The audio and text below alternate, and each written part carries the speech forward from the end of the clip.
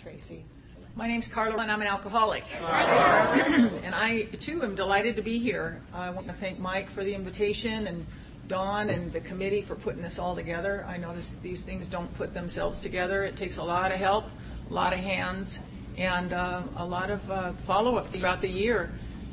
And so thank you all for that, and thank you for keeping in touch with me, Tracy. And Tracy and Bob picked us up from the airport, and I love it when we get picked up by NA enthusiasts, you know. And I could tell right away we had some of those. And so our weekend's been really great, and getting to share it with old friends, Sheldon and Harold as well. And then an old friend from Doug's Hair Days, Anita, came out. And so it's like it's just a nice deal. Family all over the place.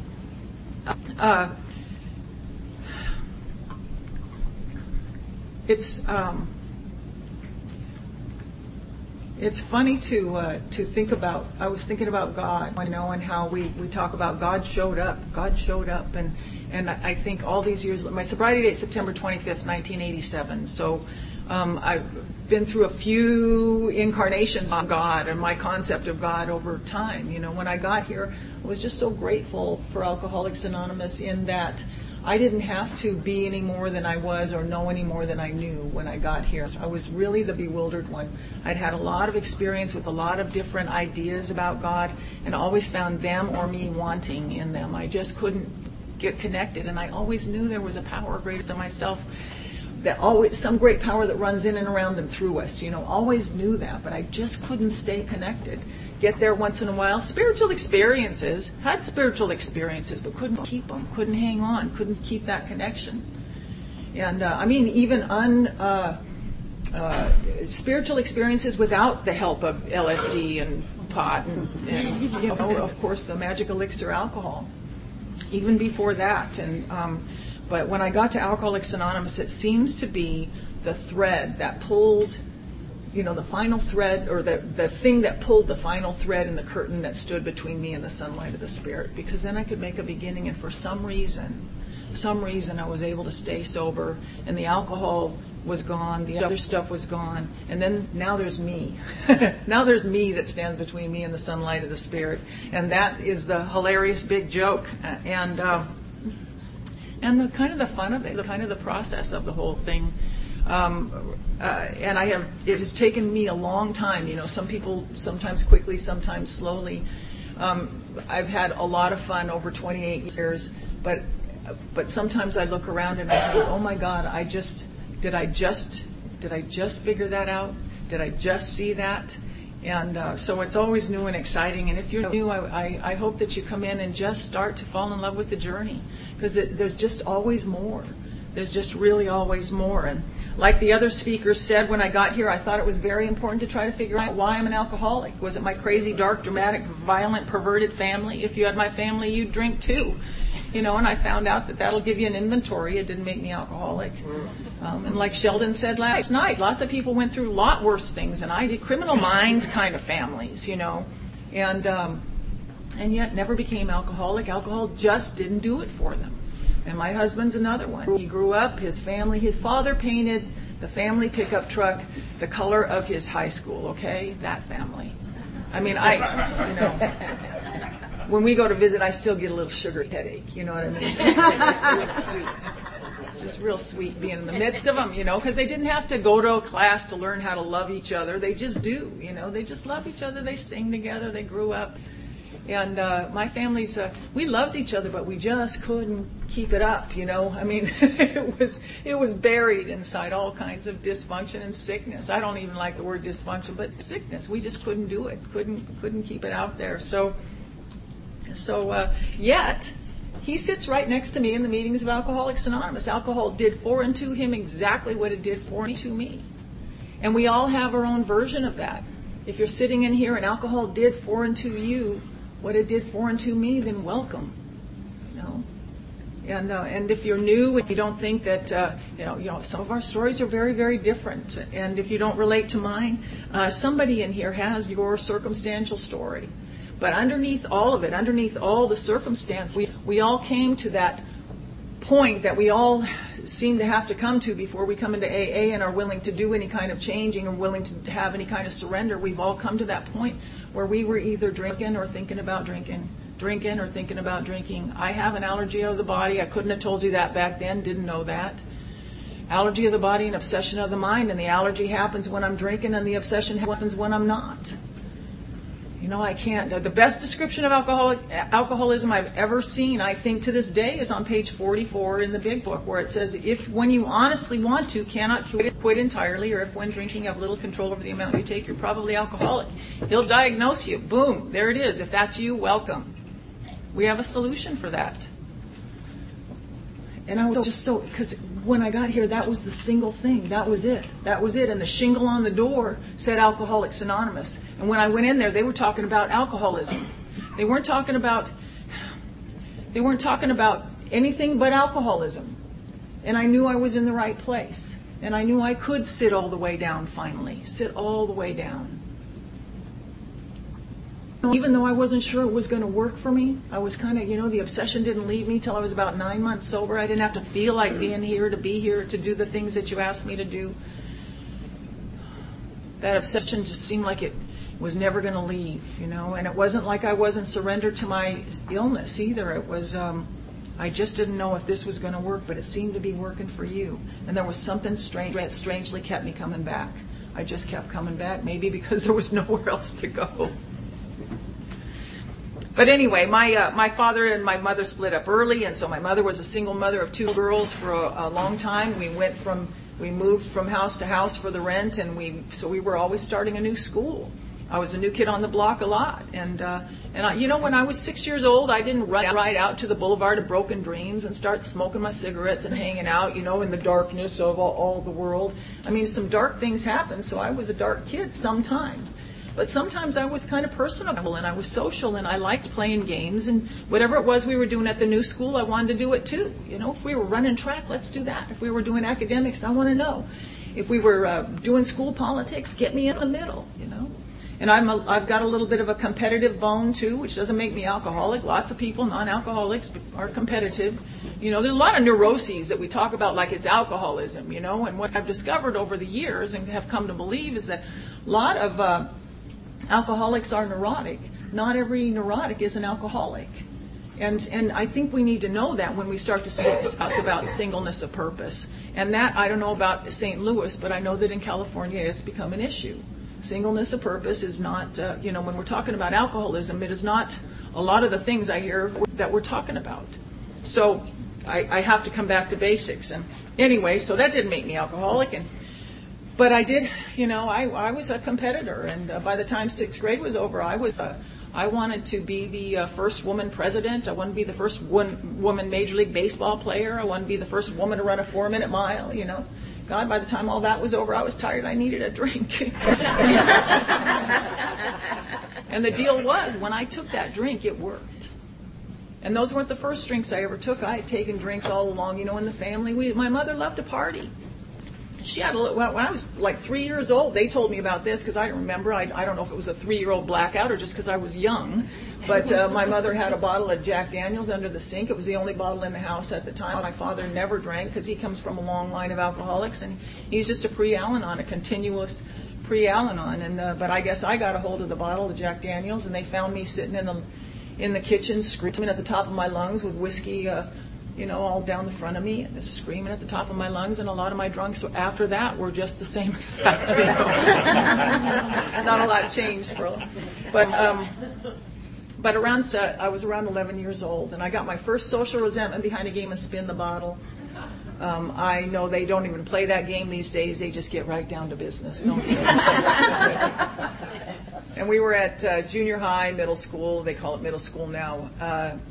It was that summer going right before that. And I was at my friend Leonard's house, and we were playing Spin the Bottle, passing around a bottle of his dad's whiskey and spinning the bottle. And the bottle we were spinning landed on me, and I ended up in the bedroom with one of the boys, and we were both doing the same thing as far as I could tell. But when we came back out of that bedroom, they called him a player and me a slut. I did not think that was fair. I still don't think it's fair, if you want to know the truth. But every sponsor I've ever had has told me that the fair comes around once a year and it lasts 2 weeks. That's all I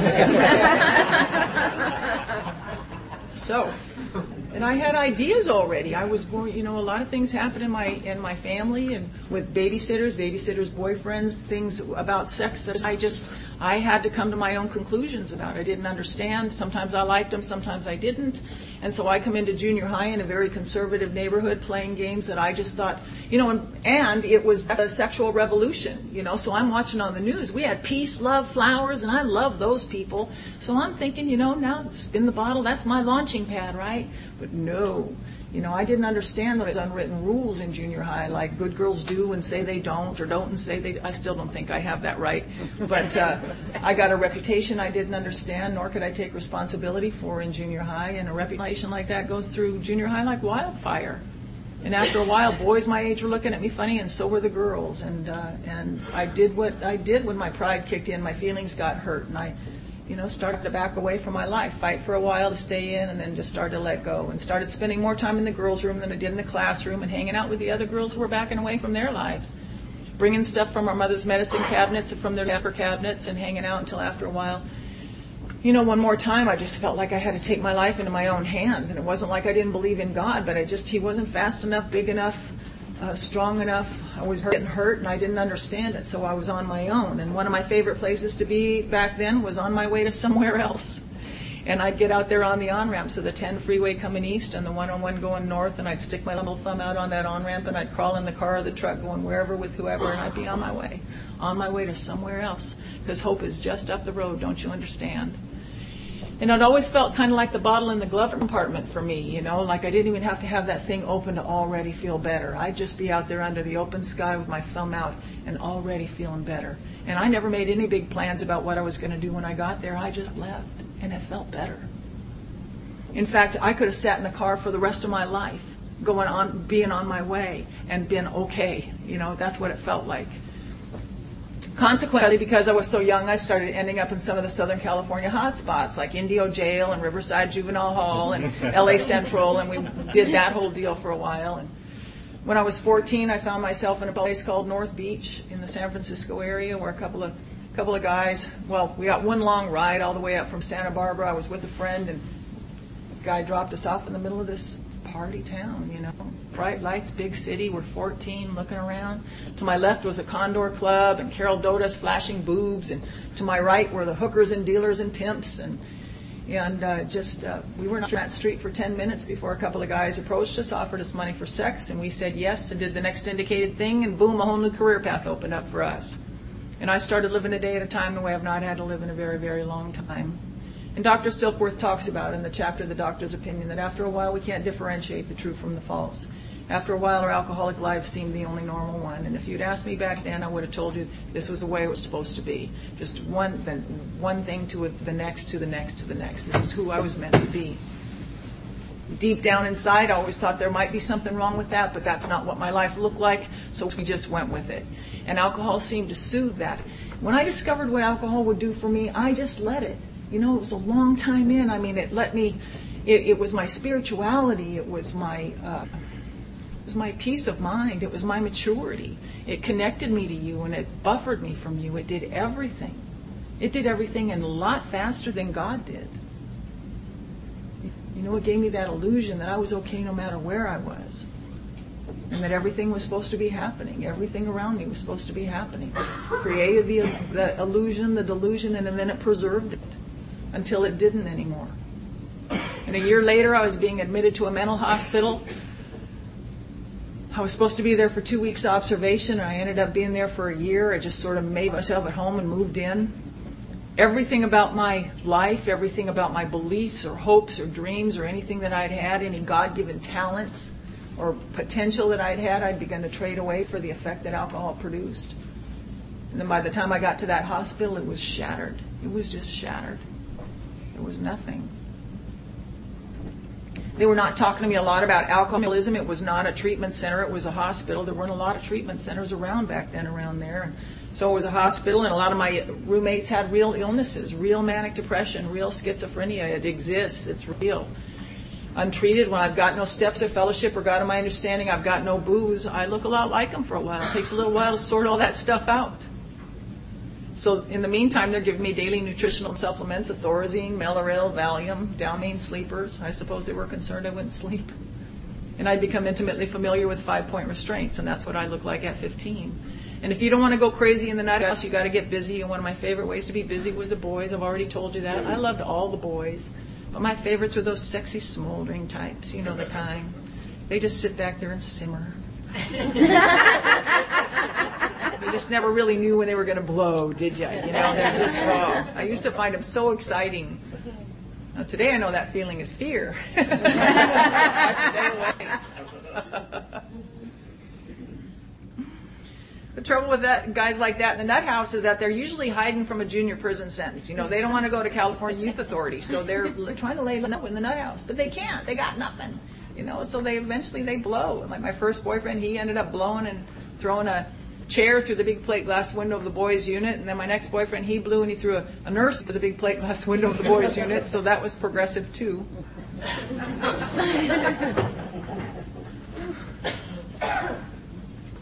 I didn't know Chuck C. used to say this, but it's been said even before that. It's a long time. It's said in the Bible, the kingdom of God is within you. I didn't know what I came looking for, I came looking with. I didn't know that what I was looking for was already inside me, so I was looking out there for what I thought would fix me. You know? And the trouble with that is I'm always about half a bubble off what it is I think I see. You know, I'd mistake arrogance for confidence, I'd mistake sex for love, I'd mistake brute strength for strength of character. And I'd get it up in my hot little hands and it would just dissolve where I stood because it wasn't it. Wasn't it? I had to come to AA to learn that it's when thinking of you, constant thought of others and how we may help meet their needs. That's what makes that feeling of conscious separation disappear. And I don't know about you, but I've always thought I should have a soundtrack to my life. Did you ever feel like that?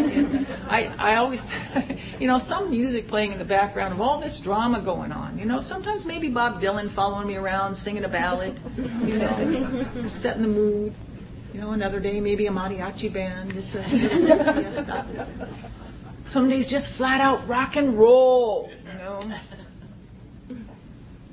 One afternoon I was sitting outside on the smoke break bench and I was watching my boyfriend Terry being cuffed and escorted off by security. He's the one who threw the chair through the window and he's gone, he's off.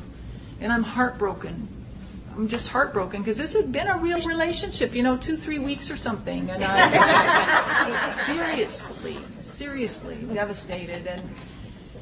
And so I'm smoking my tragic cigarettes and channeling Greta Garbo. You know how I want to be alone.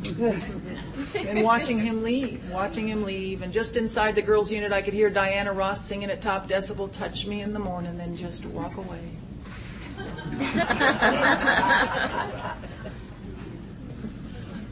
It took me a long time to realize I was brokenhearted and blue before I ever had a real date.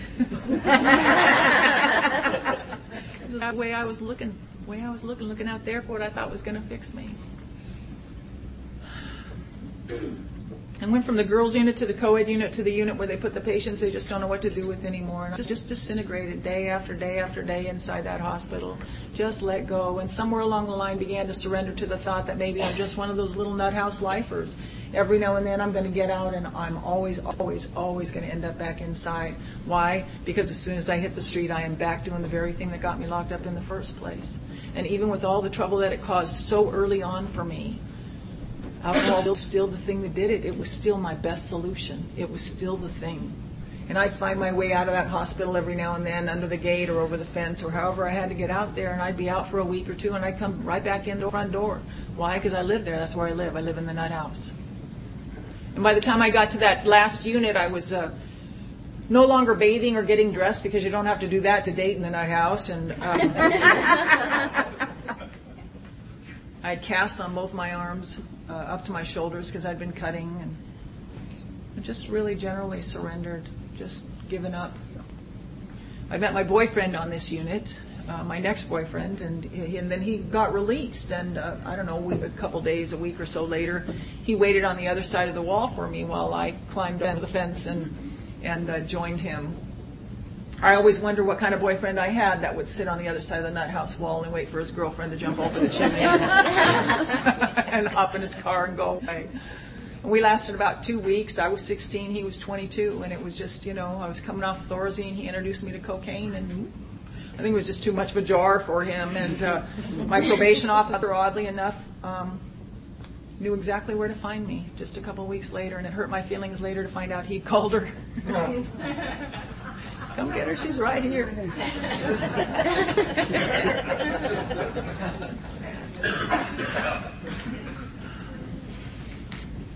And I was in one lockup after another. They tried a rehab, they tried a girls' home, they tried all that stuff with little stays in between in juvenile hall, always sitting in front of a judge waiting for placement. My dad used to say, they're just trying to buy you some time, Carla. And maybe they did. After all that therapy and all that stuff that just couldn't take, I was just immune to any of that good, a lot of good information. I just couldn't hear it, wasn't interested, it wasn't me, you're not talking about me, none of that. But I think maybe it helped save my life till I could get to you when I was 29 years old. I come from a family where my baby sister committed suicide at the age of 17. My baby brother died at 30 of drug addiction and alcoholism. And my last remaining sibling lives in Wisconsin, and she can't stop drinking. So maybe I did. Maybe they bought me some time. The last place I was in a girl's home, and here's where I want to tell you, again, we began to practice all of those things about God that I used to love. I wanted to find out I was a real seeker, even though I was drinking all the time. Drinking was just the best substitute, but I'm someone who likes to peek behind the curtain. I want to know what's going on. I could feel it. I wanted to touch it. I wanted to have that sense of peace of mind. Because I knew in the wee hours of the morning, I'd lay there and I'd be panicked. And I just didn't know. I didn't know if I was good or bad or wrong or what was going on.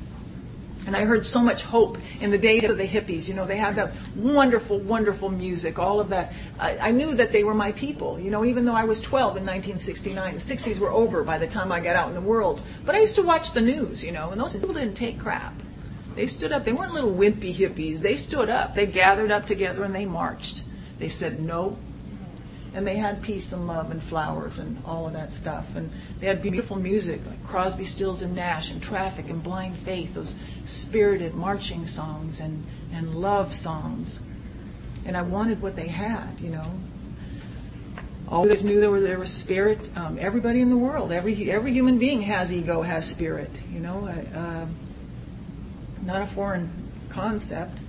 I was born into a Southern Baptist home. That religion worked very well for my mother till the day she died. I tried being a Catholic for a couple of weeks in the 4th grade. Really. I had some friends I'd go visit, and they had these pictures of them when they were doing their first communion. Little girls in white dresses and saying the rosary, and I wanted some of that. And I gave up on that after a little bit because deep as a mud puddle. Got to go if it's not working right away. I started burning black candles and praying to the other guy for a while, just hedging my bets, really. I just wanted to be on the side that was winning. Scared all the time that I was so wrong. What's wrong? The television series Kung Fu came out. Some of you guys might remember that show. God, I love that guy. A Buddhist priest named Cain. Walked the Wild West in bare feet. He was a tough guy. Just ever so peaceful and walked around from town to town and looked very different. But he had that little bag. I don't know what was in that bag on his belt, but he looked pretty peaceful. He'd walk from town to town, and because he looked different, sometimes he'd be greeted by a whole group of guys hostile, and they'd come at him and they'd assault him verbally. And he'd just stand there ever so peacefully, and pearls of wisdom just rolled off his tongue. Not a lot of words, just boom, the right words. And you'd see their faces change. And they'd go off to help people right away. And I thought, my God, that's power. I'd see the power in that, right? Or the power of a few words that came from spirit that was real on TV. I wanted, those little things that resonate. Then he'd walk to another town, and this time he'd be met by a whole other group of guys, and this time they'd assault him physically. And when they did that, he kicked their ass. And I wanted what he had. It seemed to me that this was strength and serenity personified. This is what I wanted inside. So we followed that around. We brought this to the girls' home. My friend, my other roommate, she was on the same page.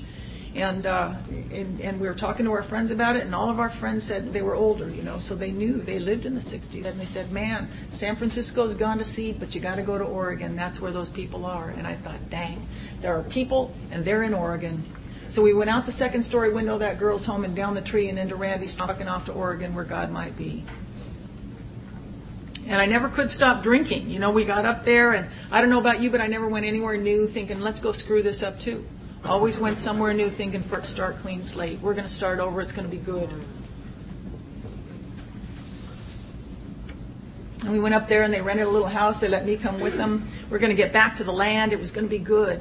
And we planted a garden in the front yard. That's when I learned that when they talk about hoeing in Springfield, Oregon, they meant with a tool. Which is a different deal.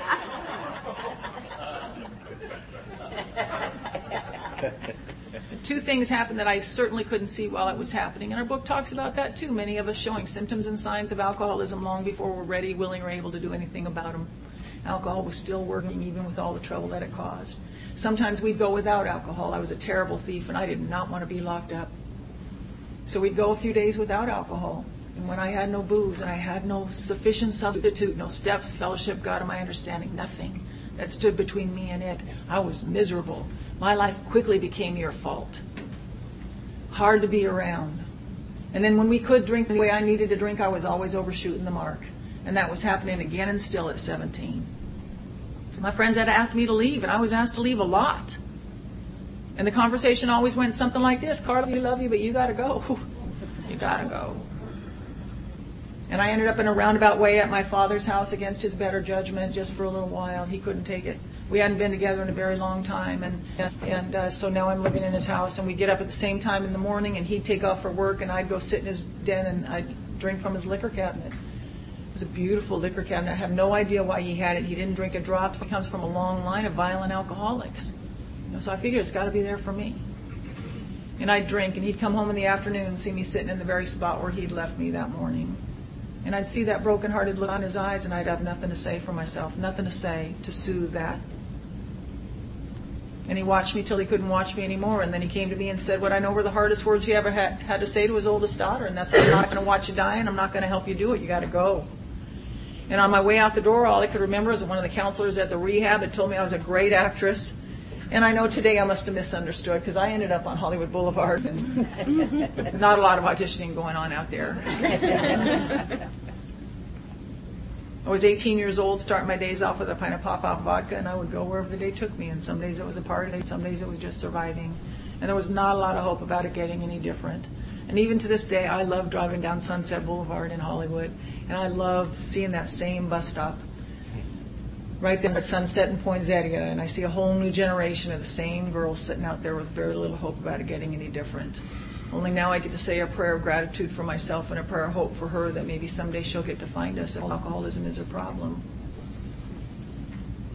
A few months into that, I met a man walking down Hollywood Boulevard, and I saw the light in his eyes, and I didn't realize it was orange sunshine, but we hit it off. And I moved in with him that night, and I didn't even know his last name. And 6 weeks later, he's asking me to leave, and I still don't know his last name. But I like to bring him up because years later, he was on my 8-step list. He was someone who came to mind very quickly and clearly that I owed him amends. You know, that not everybody was clear on my first inventory, maybe not even my first couple, but he was. And it was just in the writing that I saw it. Knew what I'd done, knew what I needed to do to make it right. But I couldn't find him. I spent the last part, after I made amends to my immediate family and those that I could reach, then he was someone I started to seek out at the end of my first year of sobriety. And of course I couldn't find him. I went everywhere I knew to look, everywhere we'd ever been. And of course I couldn't find him. And so my sponsor finally said, you know, you're going to have to leave that alone. If you're supposed to find that guy, you'll find him, but in God's time, not yours. You're going to have to, you know, you're chasing your tail right now.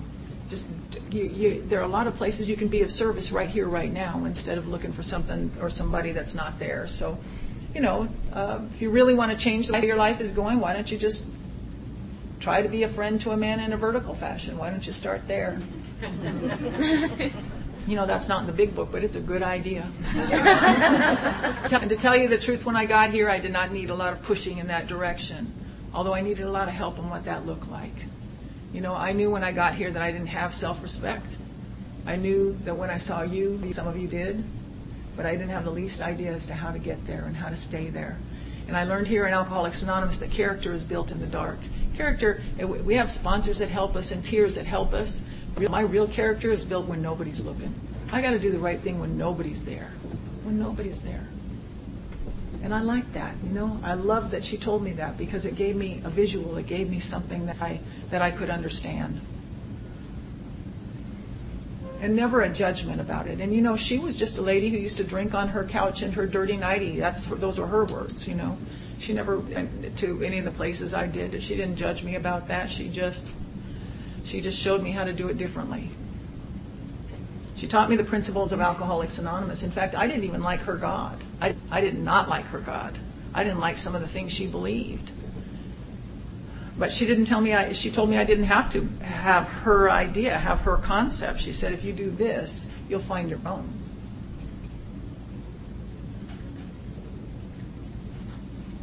So right before my 13th AA birthday, I had to go give a talk on the other side of town. It was a hot Sunday afternoon, and I didn't feel like going. And thank God you guys have taught me it's not how I feel, it's what I do that matters. I said I'd be there, I'll be there, right? Unless I can't, then I make a call. But I'm accountable.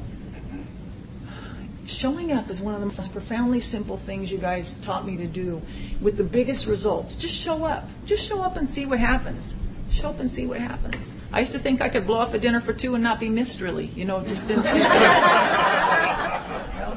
I'd always say yes. Yeah, let's do that. I ain't coming. I'm not even going to talk to you about it again. We're just, okay, yeah. It's nice to be invited, isn't it? I just don't want to go. So I showed up at that meeting. And I gave that talk, and of course I felt better. And when the meeting was over, the thank you line came through, and this man stopped and he said, hey, where were you in 1976? It was a guy from Hollywood Boulevard, standing in front of me with 8.5 years of sobriety, and I with almost 13. Only a very well-organized, loving universe could have made that happen when all my efforts to get it done on my own steam couldn't get it done. Just couldn't get it done. I always think, even with good intentions, that I think I know how it's supposed to be when it's supposed to be. And I let go of that. Over time, if nothing else, I've had to loosen my grip on how I think things are supposed to be. Even when they're good. Sometimes they're just not now. So I got to take him to dinner, and I got to make those direct amends, and it felt good. I got to tell him everything I knew, and then he got to tell me some other things. And a lot of his sentences started with, are you sure you want to hear this? And I said, yeah, I want to hear it all. And when it was all over, he said, Carla, that's long forgiven, long forgotten. I just can't believe you're still alive. And he's right. If we're in this room this morning, we're the lucky ones, I believe. And I say lucky because I believe that God's grace reigns on everybody. Somewhere along the line, somewhere inside the smallest piece of a breath inside a moment, I had to do something different. I couldn't feel like it first. I had to do it differently. Then I began to feel like it. And I made my way into a meeting later, made my way in. And I don't know what power that was or anything. I think we have to make some effort. Although, again, Harold talked about spiritual mathematics. And I always like to say that my 2 and 2 adds up to God's 5. God takes my 2 and 2 makes 5.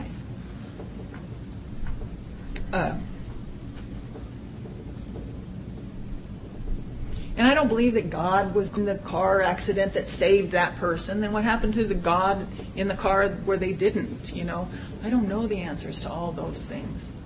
I don't know, but I don't believe that God was in it. For me, my concept of God now has been that God has been here all along. And Alcoholics Anonymous has been the thread that pulled, that started to unravel the curtain that stood between me and that spirit. Over time, first it was the alcohol and the other stuff, and then now it's just me. And that's big enough. Self in the way. Selfish, self-centered, self-seeking.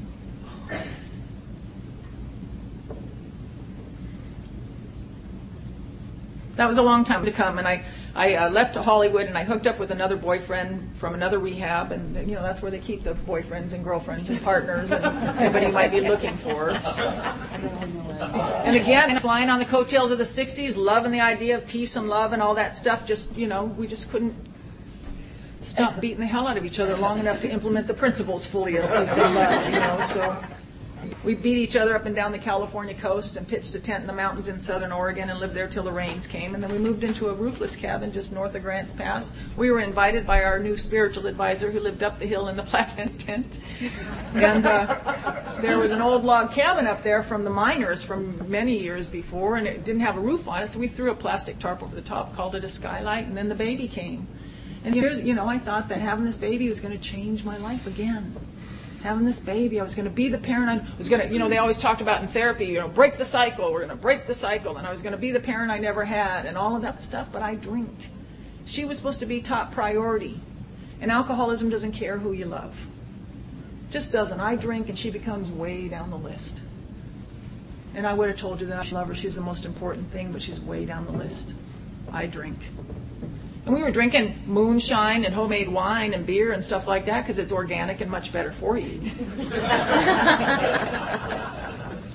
She got in the way of one of our fights when she was about 10 months old, and I had to take her up the road where it's got to be better somewhere else. Always got to be better somewhere else. And my first legitimate work was in bars. It never occurred to me not to drink on the job. Why else would you have that job? It just seemed I was being very efficient. Worked in nice places and I made money. I just couldn't bring it home. Couldn't bring home enough money to pay rent for more than a week at a time, so we lived in the rent-by-the-week motels, and I drugged that kid from pillar to post until after a while Idaho wasn't working for us anymore. We're back down in L.A. I'm renting a room from my aunt in one place, and I'm working at a job about 35 miles away. Again, not a bad place to work, but me, I'm the common denominator. My daughter was almost 4 years old by then, and every afternoon I'd kiss her goodbye and I'd take off to the bar where I worked, and I'd stop at the halfway point because you get pretty thirsty, driving all the way there, and stop in every afternoon at my regular bar and have my shots of Cuervo Gold and Bud Vax. It got me ready to get up and go do my shift every afternoon like clockwork. And I go do my shift and crawl home in the wee hours of the morning and start all over again. And one afternoon I kissed her goodbye like I had done for months on end. Stopped at that same bar on the way over to the bar. Had those same drinks. And to this day, I don't know what was different on that day from the day before except for 24 hours because I didn't hate that job I was going to, and I didn't love my daughter any less on that day than I love her today. But I sat on that bar stool and I drank those drinks, and I couldn't stop. I couldn't stop long enough to get up and go take care of business in either direction. So I sat on the bar stool and I lost them both in one fell swoop. The kid and the job were gone. And I stayed and I lived in that area off the kindness of strangers there for a little while until I fell into another job at another dive bar. And now the people and the bars and the places I'm being and drinking and working, they're all getting increasingly rustic, including me, And I love that little line in the big book that we all have our own version of this too, but you know what I'm talking about. He says, gradually things got worse. And I married a man that I met there. He was taking good care of me. We were drinking buddies. I was kind of the loud one then. He was the quiet one, although he drank as much as I did. And it started to irritate me. The people that I was drinking with were telling me things like, I don't think you should drink. Well, you're sitting right here with me. But I didn't get the difference between a hard drinker or even just a regular, moderate drinker and me. We're all sitting in the same place. And God, let's not talk about letting go of the alcohol. Let's not talk about that. So he and I got married about the time we should have split up. And, I thought one more time he was going to save me if I made my life look like yours did, if I got the kid back, all of those things that put the outside together. We became the neighborhood entertainment, settle our arguments with a shotgun. Sometimes we'd have an argument. His ex-wife had given us a coffee table, and that was the first thing that would go rolling out the front door, furniture out in the courtyard, and the next morning just rolling it all back in like nothing ever happened, and nobody saying anything. And I got that kid back for better or worse. But I went to my first AA meeting with broken ribs and black eyes again. And our friend Mickey always likes to say that it wasn't so much the yets that bothered him, it was the not agains, again and again and again. And I went to my first AA meeting feeling very sorry for myself. He and I had gotten into a fight at the bar where we drank, and so I'm at this meeting. I had drunk dialed a battered women's shelter because that's what I thought I was. And I asked a woman to fix my life, and she asked me if I'd ever been to an AA meeting, and I don't know how she made that leap, but she did.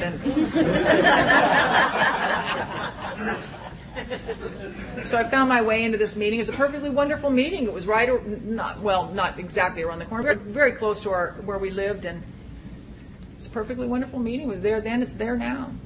I went in there with everything but readiness. Everything but readiness. Everything but.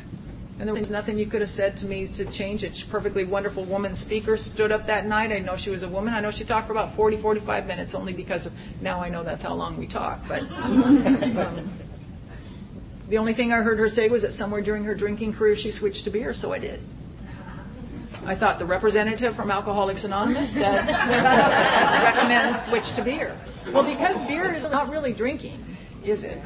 I thought it was more like a breakfast food, hops and barley and wheat in it, kind of like a whole grain breakfast food. And I think we shouldn't do without it. Beer gave me the illusion that I was controlling my drinking. It let me get a little further into my day before everything fell apart. And we moved across town. We were living in a little apartment. I'd gotten one more attempt at a job. I had this little job answering phones for the city. It was a nice job. But now I'm in that horrible, torturous place of alcoholism where I'm either really drinking or thinking about drinking. Some mornings I'd try to get up and go to work without taking those morning drinks. Those ones that got me right, to get up and go in and be able to do my job. And it wasn't a big job, it wasn't a complicated job, answer the phone, When I'd go without those drinks, man, I'd shake, and it would be all I could think about. All I could think about. Can I make it to the break? Can I make it to lunch? And that went on for about a year, and I was no longer welcome in the bars around town. I was just no longer welcome. I was drinking at home. Our lives were becoming very, very small. And I never bothered to take my daughter anywhere anymore because I knew we could get there. I just wasn't ever sure we could get back.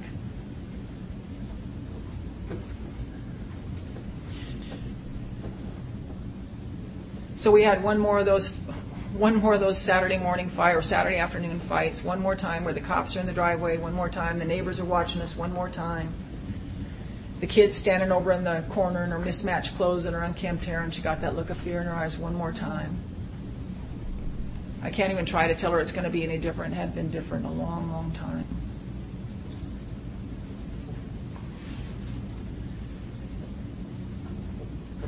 So the cops left, they took the gun, the husband left for the last time. It's me and the kid and the booze, and I can't stop drinking. And here's where a hard drinker might take a look at their life and say, wow, man, I'm really sick of this. I am really sick of this. And they put the beer away. They probably throw away the rest of the beers. They probably throw them away, maybe even have to go to detox. Maybe even have to go for a week or two and just get straight. They'd come back home, they'd have a little story to tell, but they would move on. That's a hard drinker. But me as an alcoholic, what I did was pull the 12% closer to the couch so I didn't have to keep getting up. And my first sponsor told me if I wanted to establish conscious contact with a power greater than myself, if I wanted to start to affect that I could start by counting the coincidences in my life. Those times where things happened that seemed to be of benefit to all without me having my hands on it, something like that. And one of the first ones I could count was that I had moved in next door to a woman who had 5 years of sobriety in Alcoholics Anonymous. And she had seen and heard that whole deal go down, and she came over a couple of days later and brought me a big book and a 12 and 12. She was just a woman properly armed with the facts about herself. She sat on my couch, she talked about her and her drinking, and I heard me. And then I realized that over the last year, I'd been watching her walk around the grounds, and she seemed like great. She hadn't been drinking at all. And what impressed me more about that was it didn't seem to bother her that she wasn't drinking. And that got my attention, because I don't know how you do that. I knew that when I've got no steps or fellowship or God of my understanding, I didn't even know that part. I didn't even know that part was missing. When I've got no booze, I feel like you've stripped the coating off my wires. I feel oversensitive and underloved, and I don't know what you meant by that or why you looked at me that way. And my head closes in on me from there. I've become so self-centered. My reliance on alcohol is just such that it's me. All I can think about, getting well, getting well, getting well.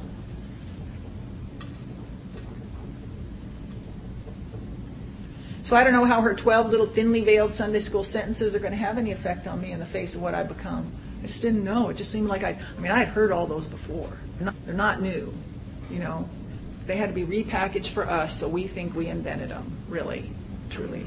and narrowed way down so that we can't mess with them either, right? No loopholes, just simple, straightforward. Read the black. But I didn't know if they were going to work for me. And she left that afternoon, and then about a week and a half later, I just didn't go back and buy any more booze, and exactly what I thought was going to happen happened. Started to see and hear things that weren't there. Started to get sick, started to shake into the night, into the next day, into the next day, into Monday and into Tuesday. By Tuesday afternoon, I'm stark raving sober again at that crossroads one more time.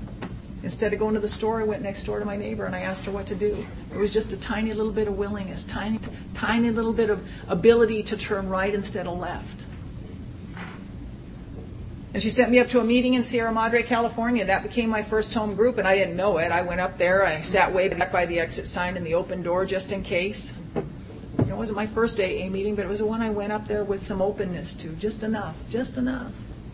And I went up there and I heard the music of AA, The hope I heard came in the form of small talk, and people seemed to care about each other. You're asking each other questions like, hey, did you get a big book yet? Or do you need a ride home? Or did you get a sponsor? How's that 4-step coming?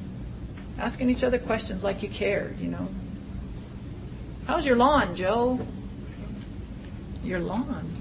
And I thought, oh my God, could my life ever be so elegant and simple as to be concerned about a lawn again? But it seemed like I was so far removed from any of that.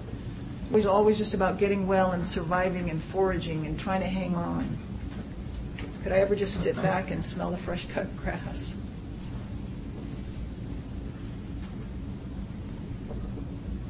The secretary of that meeting did something very nice for me at the end. She came back and asked me to read that portion of chapter 11, A Vision for You, that we read at the end of a lot of meetings. And I took it from her and I said yes. Just like, every time you ask me to do something in Alcoholics Anonymous, every time I say yes to what you ask me to do, it brings me into the room just a little bit more, even when I'm not in the room. I said yes, and I came into the room as I read. I became part of. Just for a minute, I wanted more of that.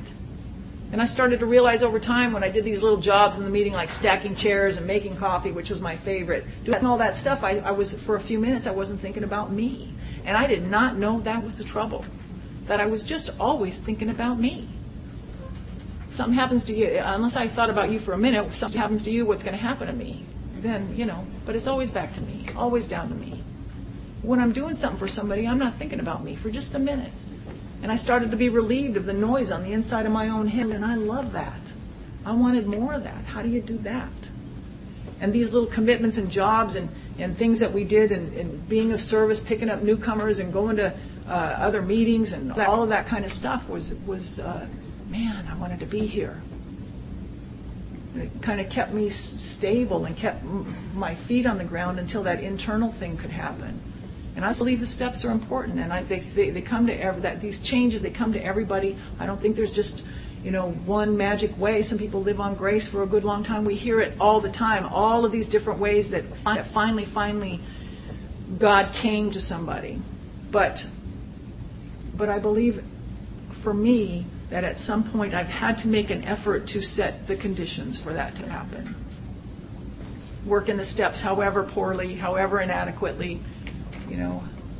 Doing what I did, however inadequately, making all the mistakes that I make inadequately. But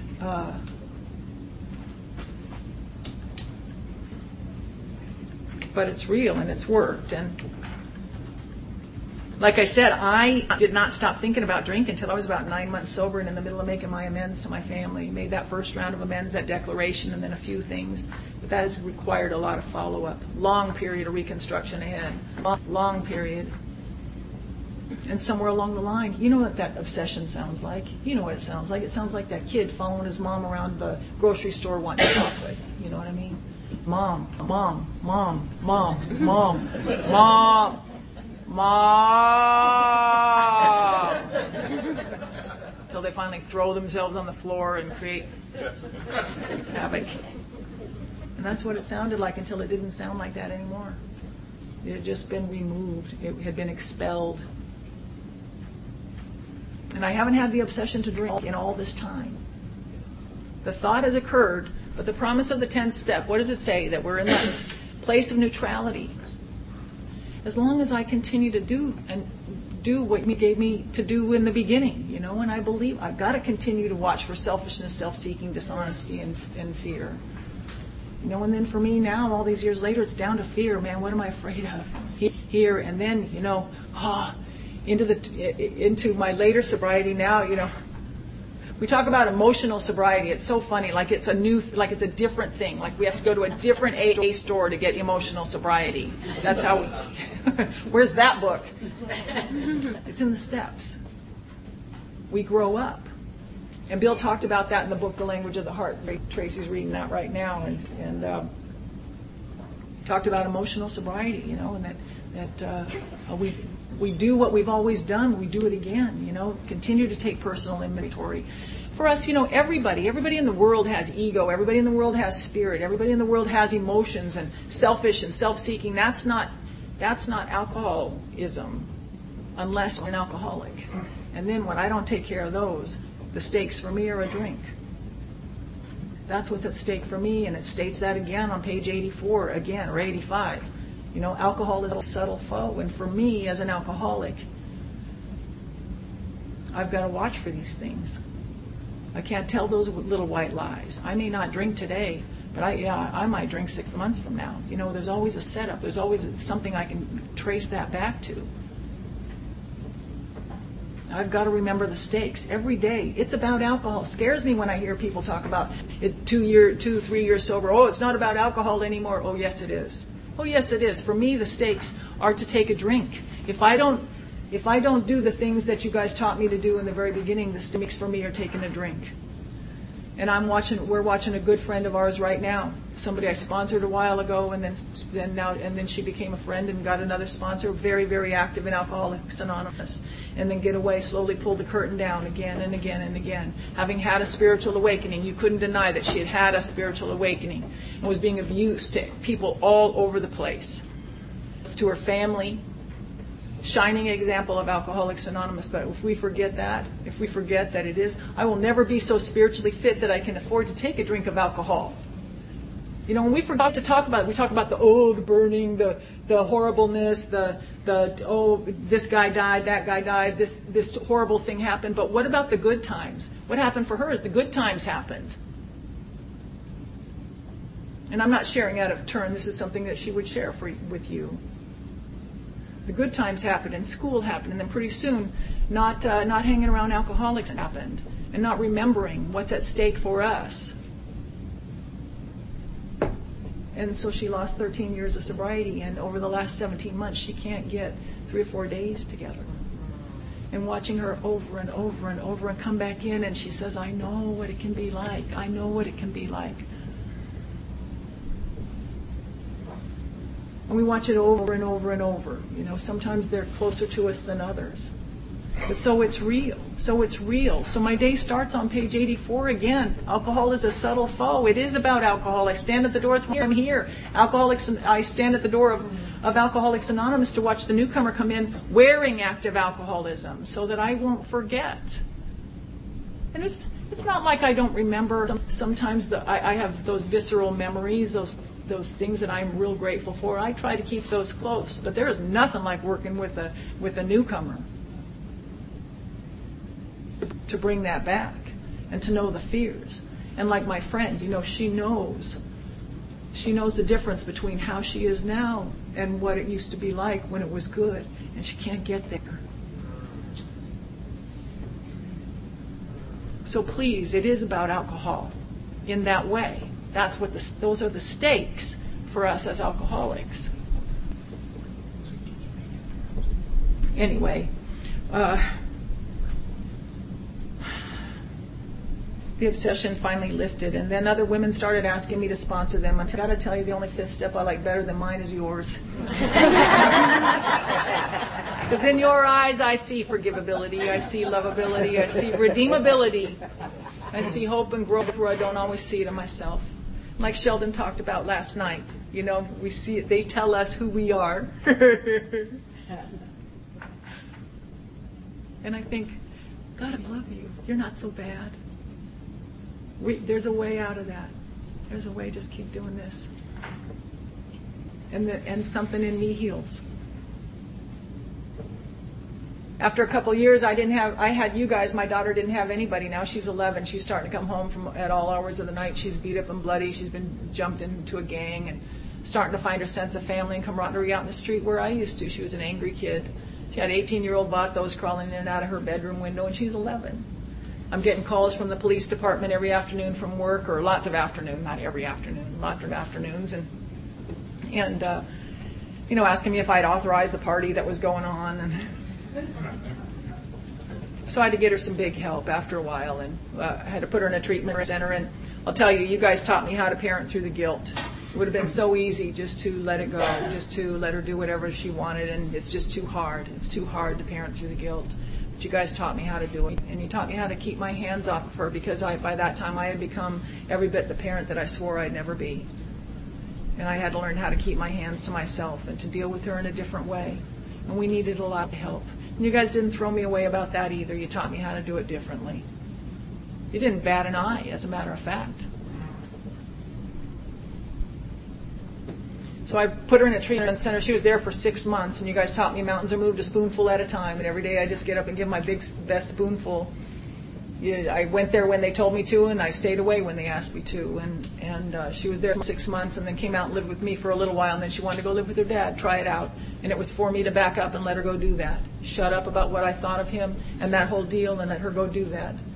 And then she came back eventually and came back to live with me, and she's got a relationship with both of us, her own relationship. Nothing narrated by me. Then she was 15, and she and her boyfriend walked in one day, and they had a funny look on their faces, and they sat down, and I told them they were pregnant, and they nodded.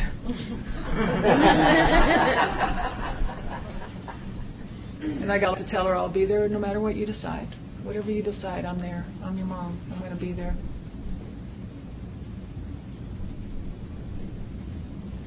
And I got to do that. I got to do it. And it was, oh my God, it was hard for all of us. The pregnancy was great, but it was the aftermath. But I was present at the birth of my first grandson. He just turned 21 this last Wednesday.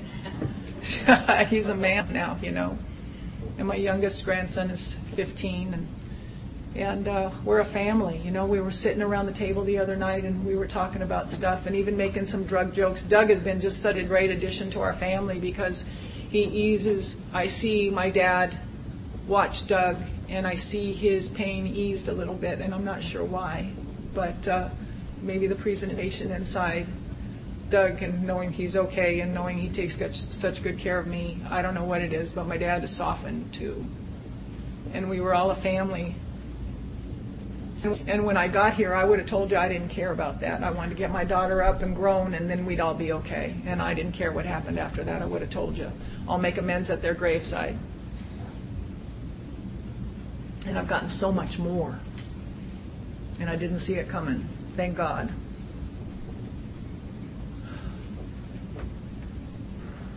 So while she was living with her dad, I turned 5 years sober. And, the big 5, it was supposed to be this big thing, and it kind of is. It's a milestone, but I didn't know what that was going to be. I came home from the gym one night, and I went to bed as usual, and I woke up in the middle of the night with a man standing over my bed. He had a knife to my neck and his hand over my mouth, and he said, "Don't say a word or I'll cut your head off." And he took the telephone cord, and he tied my hands behind my back, and he raped me, and he robbed me that night in my room. And I want to tell you that at 5 years of sobriety, I had a much bigger God than I got here with. I trusted so much more. I knew. It wasn't like I didn't have fight or flight or didn't know I wanted to survive. Nothing like that. And I even had the question of, why is this happening? But I knew that things were like they were supposed to be. I just didn't know why that was. I just didn't know. And he was there for a few hours, and at a strategic time, I kind of waited. He dropped the knife, and then I ran for the living room, and I couldn't get out my front door. The bolt lock was stuck, and so he ended up, instead of making him more angry, he ended up just going out the window. He came in, and he left the knife on the counter, which were the fingerprints that we were able to get later. But it turned out that I knew this guy. I'd actually watched him get sober 30 days before I did. And I watched him get his life, his wife, his kids, and everything back. And then I watched him join the church and leave AA behind. And when he went out like that. And what I chose to learn from that is, the big book tells us to be quick to see where religious people are right. This is where I learned the terms and conditions of my alcoholism. This is where I learned that I'm not one of those people who can go home after a Sunday sermon and have a glass of wine. I love to go, I'm an and girl these days. I think that works and whatever it is you're doing and that works. Where our friend Howard Poland says, wherever you see God, mark that spot and go sit in that window again. That's where you're seeing it. Do it. That's it. Nobody can take that from you. So I don't think there's a right or wrong or any of that. But in church we address all of those things in general. We address spirit in general. Here we take spirituality and we shoot it right at alcoholism.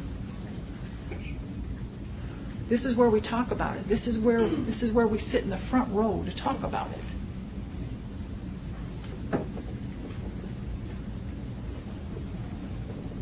There was a trial, they caught him, and there was a trial that happened a couple weeks later. They caught him a couple weeks later, and then a trial happened a few months later. And as part of the defense, they had a lot of the guys I'd known years before get up and testify as to who I used to be. And that included my ex-husband. Now, he was more inclined to testify on behalf of the rapist than he was for me. That's a mark I'd left on him. He's never been interested in any of my amends. So we had to get somebody to testify on my behalf, a character witness. And by that time, I'd been working at a big investment firm downtown Los Angeles, a big fancy place. I never would have walked in the front doors of this place years before, would have had no business being there. But because of Alcoholics Anonymous and you guys teaching me to just go show up and do what they ask you to do, every day, day after day after day, I'd worked my way up through the ranks and I was beginning to have a career. People like Henry Kissinger walked the halls of this place, and I was walking undetected for years. But the department head volunteered to come and testify on my behalf. And the defense told him all about who I used to be. And he said, well, maybe, he said, but she shows up early and she stays late, and she was where she said she was. And see, that's Alcoholics Anonymous speaking for itself. He didn't have to be coached. He just got up and told the truth as he'd experienced it through me. And then it was my turn to testify. And by now, I'd had a sponsor named Lee up till that point. My first sponsor left AA for the church, and my next sponsor, the ladies were still not lining up to sponsor me, and so I asked Lee if he'd sponsor me, and he was just a good old boy. I don't know why. I don't know if I argued or questioned too much, or just I don't know what it was, but they just So I asked Lee, and he was just one of those guys who'd say very simple answers. You'd say something that bugged you, and he'd go, well, that's going to feel a whole lot better as soon as it quits hurting.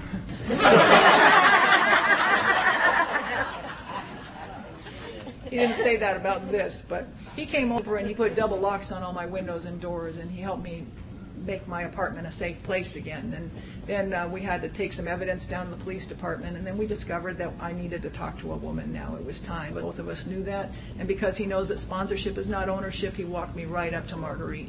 He recommended her. I told him I was thinking about asking two ladies, and he said, you know what, it just seems to me this one. And first thing she told me was, you're going to have to forgive this guy. And I know she's right. I know we're people who can't handle even seemingly justifiable resentments. But the guy had scared me. And at 5 years of sobriety, anger was still my favorite way to respond to that kind of fear. Anger made me feel, and still can, make me feel like it's a momentum, like you can't hurt me. But God, at 5 years of sobriety, anger was kind of like a suit that didn't fit anymore. Couldn't be angry, could not be angry, stood at the turning point. 7-step prayer became my mantra. I don't know how to do it. I don't know how to get from here to there. I know I want to. What does the book say? Moral and philosophical convictions galore. I want to be that. I'm stuck with this. I can't get there. So I needed help. Had the opportunity to start to practice or start to try to see something differently. And so I'm asking God to help me forgive this guy. And we got to the trial, and it was my turn to sit in the witness stand. And when I got up there, I looked out and I saw him sitting at the defense table. And it's a place where I've sat before, and I could sit again. And it occurred to me, if I were to take a drink, I could be sitting in his very seat.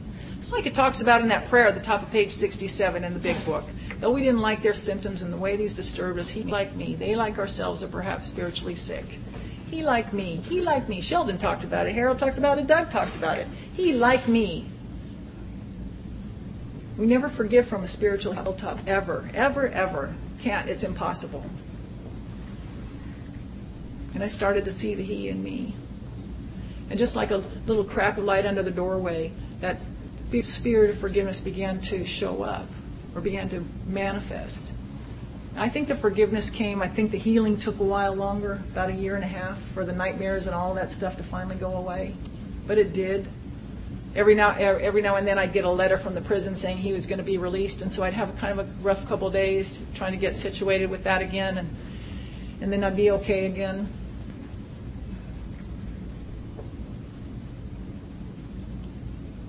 But it came. Because we're people who can't handle even seemingly justifiable resentments. The forgiveness frees the forgiver and gives them the opportunity to be free too. Gives everybody the opportunity to be free. The detective who worked, he was sentenced to 20 years and he did 17, and then, like I said, he's not been able to stay out of prison. I know it works in prison. I've had the opportunity to go talk to some of those guys in prison. Some of them are never getting out. Some of them are sober longer than I am because they've availed themselves of AA inside those walls, and I know they walk spiritually free and they help each other, and I've seen it.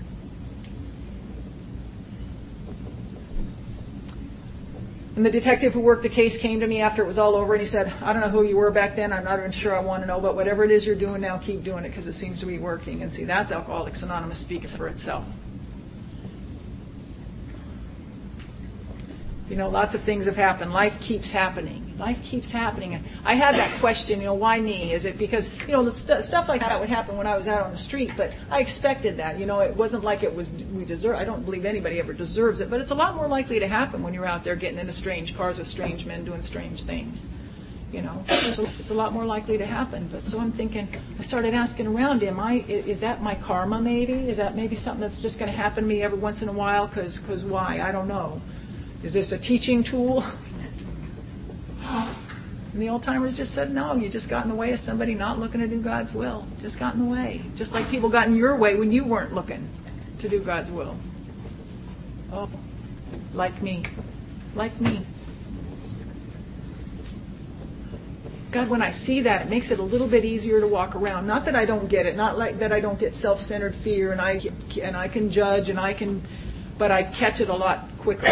And I see, like me, everybody's just trying, everybody's just really doing the best they can. And I used to hate hearing that. Everybody's just doing the best they can. I don't think so. I didn't think so. But God, the more we stand in each other's shoes, the easier it is to see, isn't it? So, I've been bankrupt, ran into met a guy.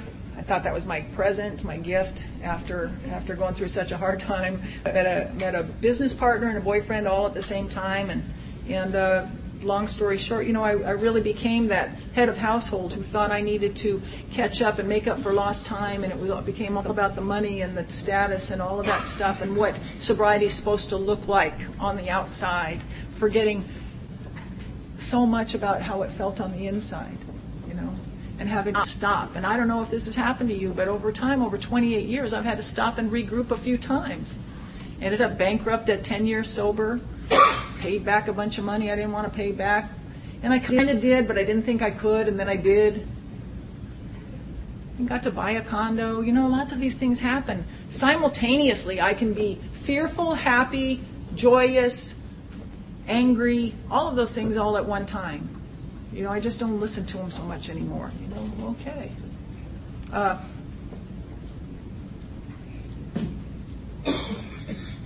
My dad doesn't have to sit up nights anymore watching the news to make sure his daughter's name isn't on the list of the victims of the serial killers of the day. He sleeps well and he knows why.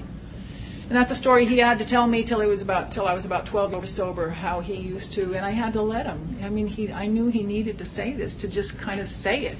He knew it wasn't rational, but when I was out there and he hadn't heard from me in a year or sometimes more, and he knew people like the Hillside Strangler and the Green River Killer and all those people were out there running around, he knew it wasn't rational, but he felt like if he watched the news, that if he didn't hear my name called when they were talking about the victims, then he could allow himself to sleep. Over and over and over and over again. And so I needed to let him tell me that story over and over and over and over again. Till one afternoon, about 12 years sober, take him to lunch, and he starts again. What? starts again. Haven't we talked about this enough? I'm thinking, God, never say that out loud. There is a point where, acting better than you think really comes in handy. And so I'm listening, and he says, I have no pictures of you when you were a teenager. And I'm thinking, now what the hell am I going to do about that? And I think, I've got sharp objects. I'm just going to get it over with now. And so he continues and he says, but to see you now, I wouldn't trade who you are now for all the pictures in the world. And see, if I'd have stabbed him, I'd have missed that.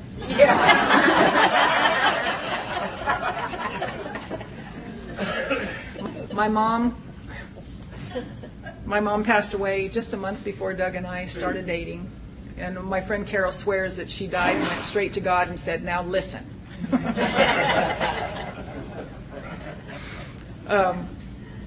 I told you earlier, when about 2 years before I got sober, my baby sister committed suicide. And while she was laying on life support in a hospital in Southern California, the family would gather in the waiting room, and I'd go out to the van where my booze was, and I'd drink, and I'd come back in, and I'd just rake my mother across the coals, and I'd talk to her in a way a daughter should never talk to her mother, especially when her baby lay dying in the next room. But it was all about me, right? What my mother had done, all of these things. And I couldn't keep my mouth shut. And I don't know how you make amends for a thing like that. Except that when I got sober, I was told to call her once a week. She lived out of state. And to call her once a week and just listen and try to find out how I might add to her life instead of take for a change. And even in all of that, even in all my efforts, she still gave me so much more. And I didn't understand my mom for a really, really long time. She had had a long period of a long relationship with prescription drugs and things, and so I didn't understand. I didn't see it from the outside point of view what that looked like. She drank for a long time until she started getting the scripts, and then, lo and behold, she didn't have to drink anymore. But we got very, very close, just having those conversations, and I learned some things about my mom. And we got so close that when my baby brother died of this disease a few years later, I got to go up and be the kind of daughter my mother needed while she buried yet a second child. And I don't know what kind of pain that is for a parent, but I know that this time, because of Alcoholics Anonymous, I got to be part of the solution rather than part of the problem. I was her go-to girl this time. And when she passed, we were clean and clear. In fact, so much so that my stepfather, the third one, he took, and they had a long relationship, and they were just a really great example in love and devotion. They took such good care of each other. And when my stepfather found out that Doug and I were heading down the trail for matrimony, he called me one day and he said, listen, I know that you guys are going to eventually end up married. He said, what I'd like to do, I know your mom left you all her jewelry, including her wedding ring, and what I'd like to do is shine mine up and give it to Doug so the rings will be together again. Aww. And so those are the rings that we wear. And my daughter, that little girl, she grew up. She's 38 years old now, and just a couple of years ago I sat with my husband and my father and all the kids and all the extended family, and we watched her collect her master's degree. And just a few months ago, when that whole horrible tragic mess happened in San Bernardino, she was on the crisis impact team that went in afterward and helped those families get started to put their lives back together. And I'm so proud. I'm so proud and pleased. Not because she's who she is, because or in spite of me, but I get to be a privileged witness. I'm a privileged witness to the things that happen in my family's life and in the lives of the women that I sponsor. And in the eyes of their kids. Have you ever looked at the eyes of a kid who sees their mother's sponsor coming?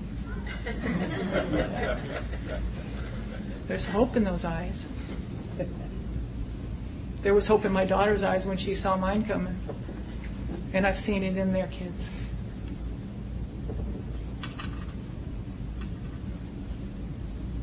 I don't know if this ever happens to you, but somewhere around 17 years sober, did you ever get so involved in, you're so rigid? Did you ever get rigid? Maybe not in St. Louis. Maybe they don't do that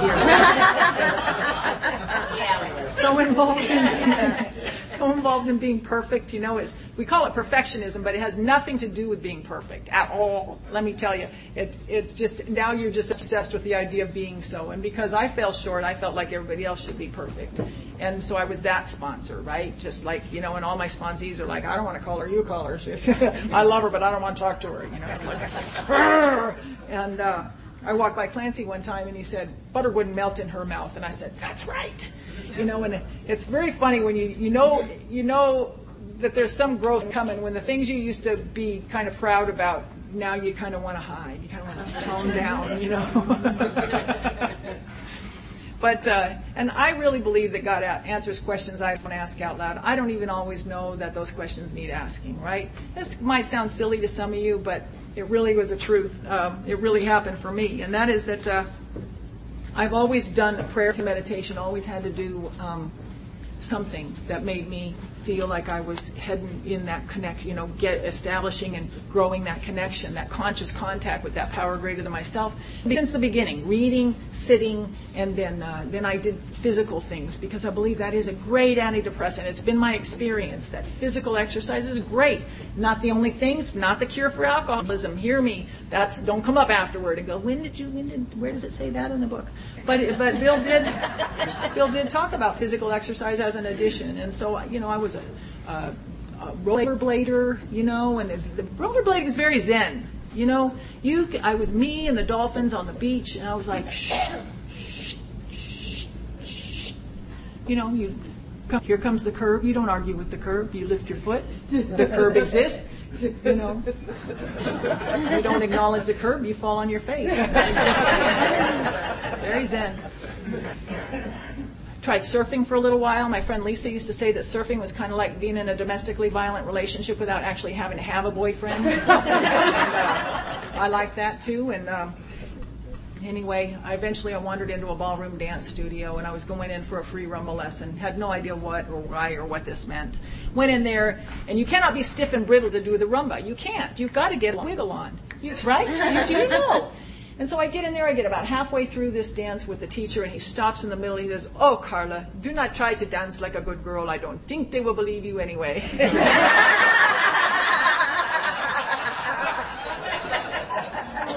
Started to let people in and let go of that perfectionism and that rigidity and that horrible need, fear to keep you away, to start to relax just a little bit more into my life. And that's happened in layers and layers and layers and over time, and it's not that it's just been a continuum, we just keep going. The awakening continues. We've had one, now it continues. And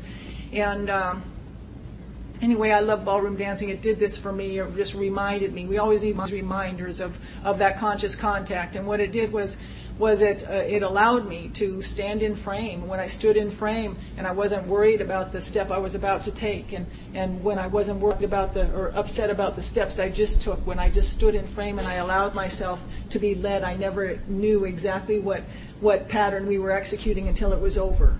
But in the meantime, I got to experience that beautiful, beautiful moment that was now, right here, where the God is, where I always experience God as I understand Him, as I experience Him. My friend Don Newcomb, I promise I'm getting done. Okay. My friend Don Newcomb, he was the convict, not the baseball player. He said to me one time, he said, I was really worried about that ballroom dancing thing for a while. He said, I thought it was going to take you away from AA. You loved it so much. It seemed to light you up. It did something for you. And he said, but what I see now that had to happen was that little girl who went to North Beach had to step aside so the lady who dances could come out. And I am I have heard people walking ahead of me, and my contemporaries in sobriety have discovered this, and I as well, is that my sobriety has been less about addition than it has been a subtraction. It's been more about letting go of the things and the people and the ways that I am not, than it has been becoming something else. And if you're new, I hope you come in here and join the journey. Just step on the road, and it doesn't have to be perfect. You just have to be here. Thanks for letting me share.